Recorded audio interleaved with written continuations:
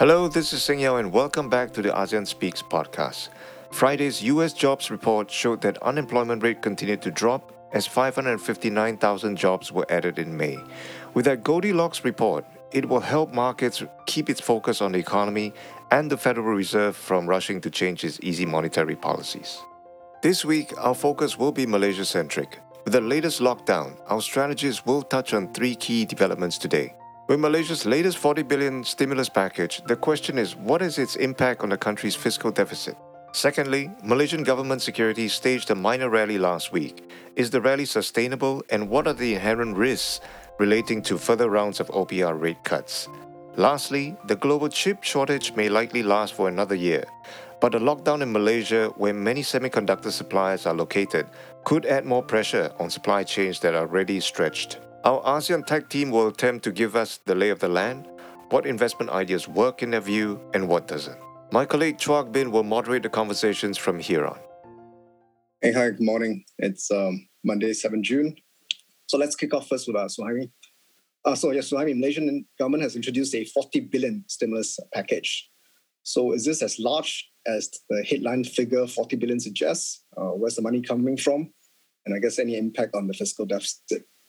Of the 40 billion package, around 5 billion is actually direct fiscal injection, consisting of slightly over 2 billion ringgit cash assistance to lower income households and workers in tourism and land transport affected by the lockdown, 1.5 billion ringgit for 1 month's extension of wage subsidy program, another 1 billion ringgit for public health, as well as 500 million ringgit in grant for micro, small and medium enterprises. Government also extends until end of this year the stamp duty and sales tax exemptions for purchases of residential properties and cars.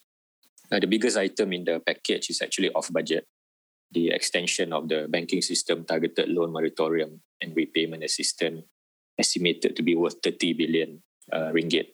Other off-budget items include extra 2 billion in Bank Negara's targeted relief and recovery facility for financing of SMEs, another 1.5 billion ringgit micro credit facilities by development financial institutions and government agencies, as well as 10% electricity bill discount for the months of July and September to businesses affected by the lockdown.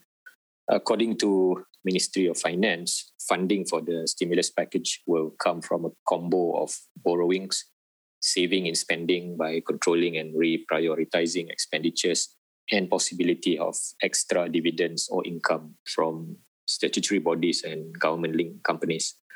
Government budget deficit this year is likely to be revised upward due to another round of economic stimulus package and downside risk to GDP growth as a result of this lockdown. Budget deficit target was raised to 6% of GDP as a result of the earlier stimulus package in March, compared with 5.4% of GDP when budget 2021 was stable November last year. So could you update us on your GDP growth forecast, given the lockdown and the stimulus? And do you think the MCO will be likely extended? And does it need to be even tightened further? We're still reevaluating the situation. Obviously, the key determinant in terms of forecast would be the time length of the current MCO. I think currently the risk is extension from the current 2 weeks. That is in force between 1st to 14 June, since cases remain high. A daily average of 7,410 in the first 6 days of June, also the first 6 days of this phase 1 lockdown. Compare that with 5,300 in May, about slightly over 2,100 cases per day in April, and just under 1,500 cases in March.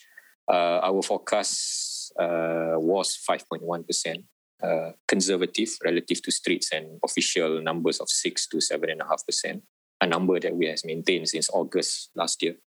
So we will be coming up with revised numbers at the end of this week, as we also wait whether or not the government is going to announce extension of current phase 1 lockdown. Okay, thanks, Suhaimi. I think I'll bring in Jean here. Jean, I think there are a lot of concerns that Malaysia's MCO and lockdown could hurt Singapore's tech and manufacturing companies. So, and that couples with the problems now from the chip shortages. So what are you hearing on the ground from the Singapore tech companies? Hi, good morning, Hak Bin. So the Titan MCO and lockdown in Malaysia, we're not expecting for this to pose much of a disruption to FY21 sales across the tech companies that we cover in Singapore. And so the estimate, what we've quantified the estimate to be is about 1 to 3% of FY21 revenue. And I suppose the key here is if there is an extension. So for every week of extension, then we of the restrictions that we see right now, we expect the impact to be within the vicinity of 0.2 to 0.9% of full year revenue. But in reality, the actual impact can be a lot more benign than this, not just because these companies are in essential industries, but more so because these companies are putting in more shifts while still adhering to the worker cap restrictions to reduce the impact. In terms of component shortages, I would see that I would see and say that would be a larger risk than the restrictions that we're seeing in Malaysia. And as such, we prefer companies with exposure to, or rather are beneficiaries of the component shortages, such as UMS and Franken. So which companies are most sensitive to the risk of lockdowns being extended in Malaysia? And then can you remind us again your preferred picks in the Singapore tech space? Okay, so in terms of companies with the largest footprint in Malaysia, that would be Venture and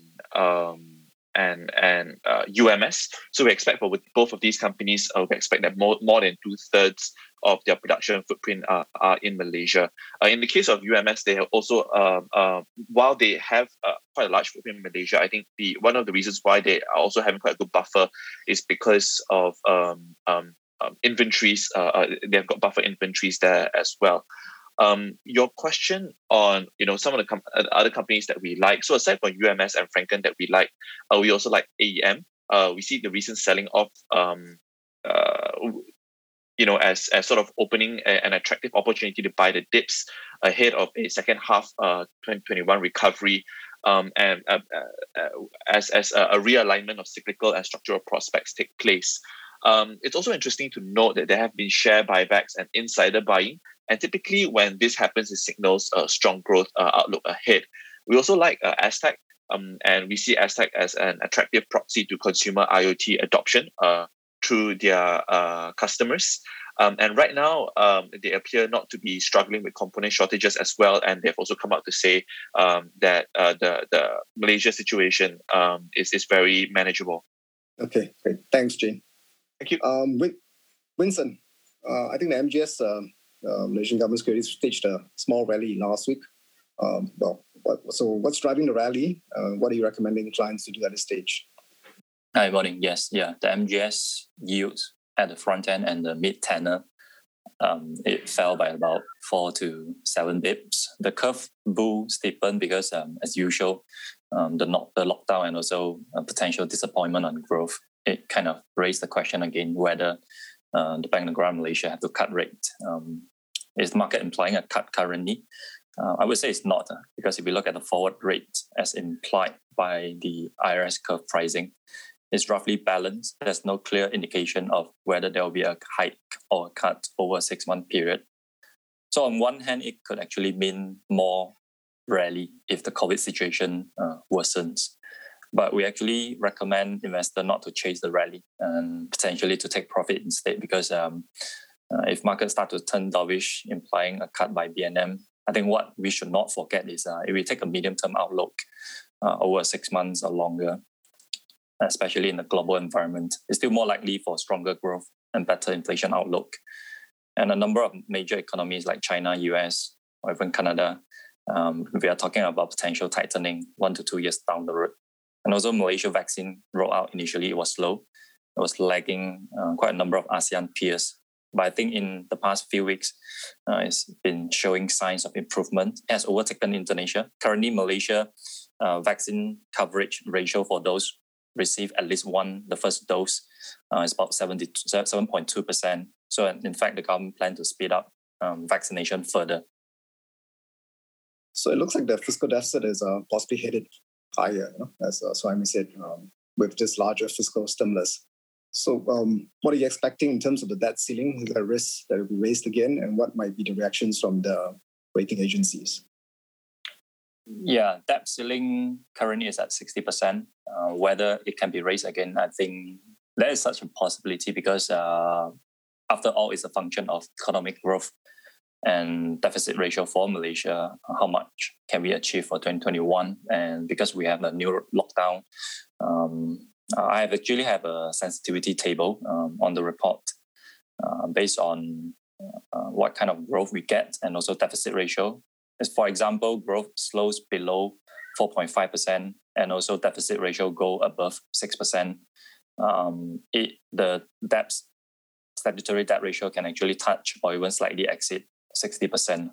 But of course, during the global financial crisis in 2008 and 9, Malaysia did revise the ratio twice from 40 to 45% and then to 55% again. So yeah, there's continued challenges. It might be raised again. And in terms of the rating, there are 3 rating agencies.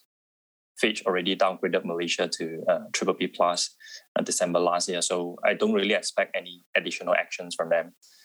Moody's continue to view Malaysia more favorably than the other 2 agencies. So I think optimistically, I expect Moody's to keep Malaysia at A3 with a stable outlook. I think the remaining challenge for Malaysia is S&P because obviously they have a negative outlook on Malaysia. So given the current situation, I think there might be risks. Thanks, Vincent. Anand, so I guess a couple of questions for you. But first one is, what are the main takeaways and surprises in terms of the first quarter Malaysian earnings wrap? And I guess where do you see earnings going from here, given the lockdown? Yeah. Hi. Good morning, Hak Beng. Morning, everyone. So I think first quarter reporting across the region was fairly robust, and that was expected given the low base and the recovery quarter on quarter. In the case of Malaysia, it was actually above expectations. So we had earnings for our coverage basket increasing 30% quarter on quarter and over 60% year on year. Now that makes up a third straight quarter of quarter on quarter earnings expansion. So, however rocky the GDP numbers are, at least for the corporate sector, we are seeing quite a steady earnings recovery. And this has been led by the sectors of banks, construction, petrochemicals, and plantations. The interesting thing about the results in Malaysia is even though the beats to misses was a record high at 2.2x, this is only the second time in 10 years we've had such a good ratio in terms of beats to misses.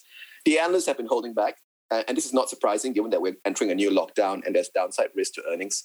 So the number of upgrades has been a lot less than the previous reporting season. We had 12 then, we only have 5 now. Now, obviously, the question on everyone's mind is, how much downside is there to our earnings projections for this year? To recap, for the KLCI, we're looking at 49% earnings growth this year compared to 12% contraction last year. Now, there's obviously some risk, and it really depends how long this stage 1 lockdown persists for.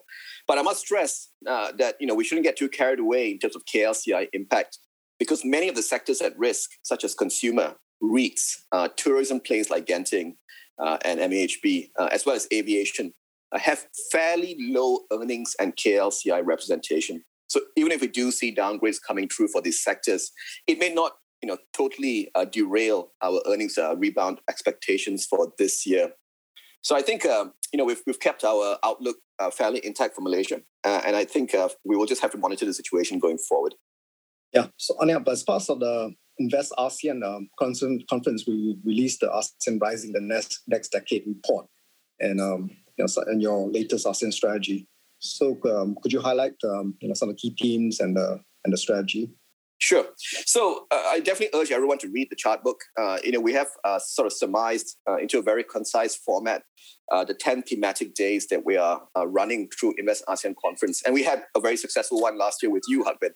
Last week, with you. It just feels like a year. It's actually a week. Last week with you, Hak Beng, on politics and the US-China relationship. And we have 9 more to come.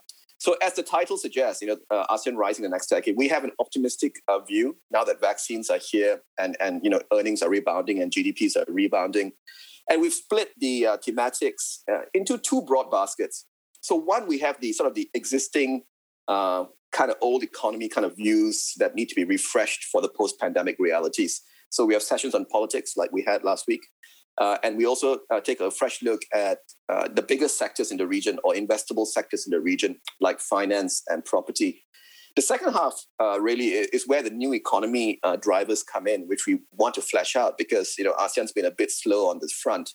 And there's going to be a lot of disruption in the pipeline, which could be opportunities as well. So we'll be covering, we'll be having expert speakers in on sessions like crypto, and as well as decarbonization, which includes recycling, the power sector and plantation sector, all very big investor sectors, as well as EV, which some countries have been a bit slow on, and we hope this will shed light on where the potential winners and losers are. Anand, I think you also released your latest bi-weekly ASEAN strategy report last week. So any new topics? Yeah. So as mentioned, ASEAN has had a pretty good run the last 2 weeks. It's a nice change, and this is despite still challenging infection news flow from many of the countries in the region. So you've had record levels reached at Vietnam, and you've seen, as I mentioned before, generally robust first quarter results. Some of the other drivers, and Malaysia is part of this, is strong retail investor participation at record levels in many countries. Also, some selective or targeted fiscal packages supporting the economy still, and Malaysia has also seen this. And of course, accelerating vaccine rollouts, because everyone now knows, as you can see from Singapore and Vietnam's outperformance, that bringing this pandemic under control far outweighs any other policy measures you may have in terms of impacting the capital markets at least. So I think we have not dramatically changed our positioning in ASEAN. We still think Singapore and Vietnam will continue to maintain their performance gap versus the other countries until we see vaccination rates converging.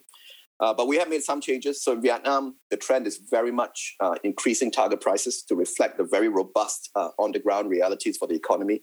So we've raised prices, target prices in TCB in the financial sector, FPT in tech. In Singapore as well, we are adding to our coverage with positive IP coverages like Serene SP, which was initiated last week. Very interesting company in the diamond trade.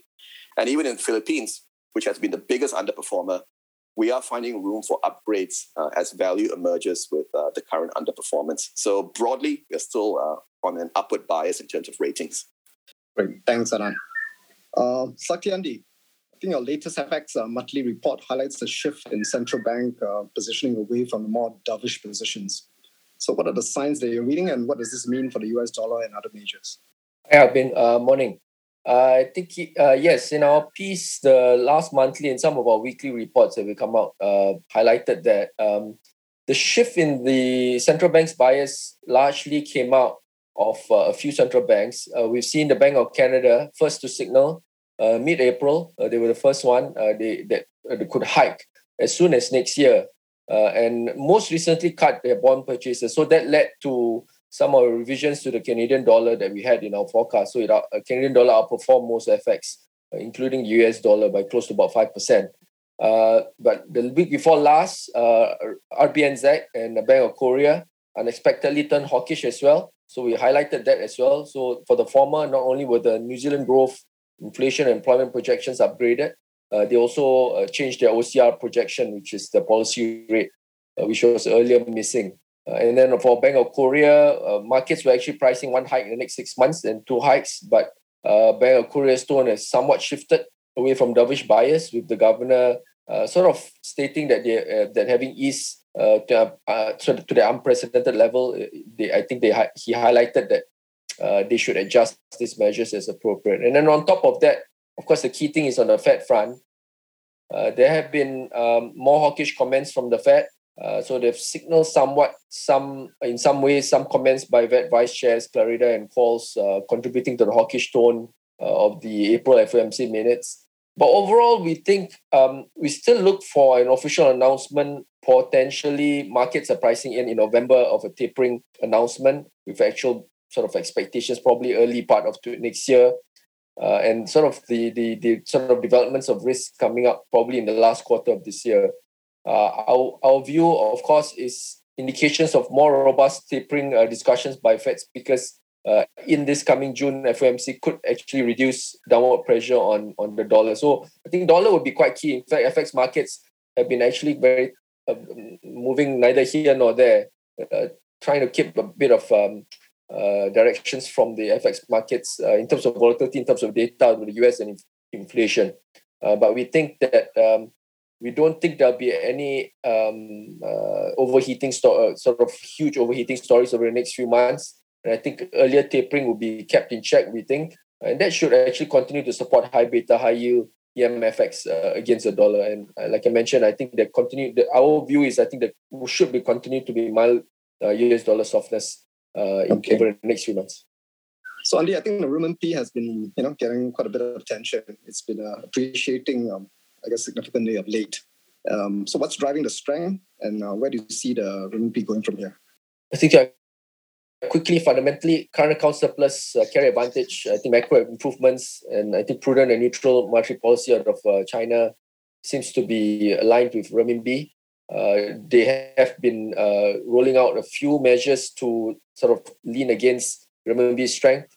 Our view, I think, it remain bullish on the yuan, although the pace of appreciation could moderate after that PBOC signaled by the reserve requirements. We expect or retain our view that CNY will appreciate against the dollar. Now look for the pair to probably head towards the 625 over the next 12 months. We actually revised it slightly lower on the dollar CNY front in light of our dollar view still being maintained somewhat. Okay, thanks, Andy. Lastly, let's bring in Yuwani. Yuwani, I think so. Thailand finally, hopefully vaccination is picking up. So are Thai hospitals going to benefit from this ramp up? And I guess using the private hospitals to actually speed up the whole vaccination process. What's your view on the Thai healthcare sector? And which names are your topics? Thank you. Although vaccination is ramping up, there is some room for the private vaccination because, for example, Pfizer and Moderna are considered better vaccines with less side effects. So some people may want to pay for it if it comes in soon enough. They target this to be either third or fourth quarter, but I think if fourth quarter not many people will wait. They will opt for the free public vaccination. We prefer the laggards BH and BDMS because we believe that they should benefit from the opening up of Thailand borders starting from July onwards. BH earns about 2/3 of their income from international patients and will likely benefit most, and BDMS 30%. We believe the recovery may not, for them both, may not happen until the second half of next year. However, we think the reopening of borders could be a positive catalyst for them.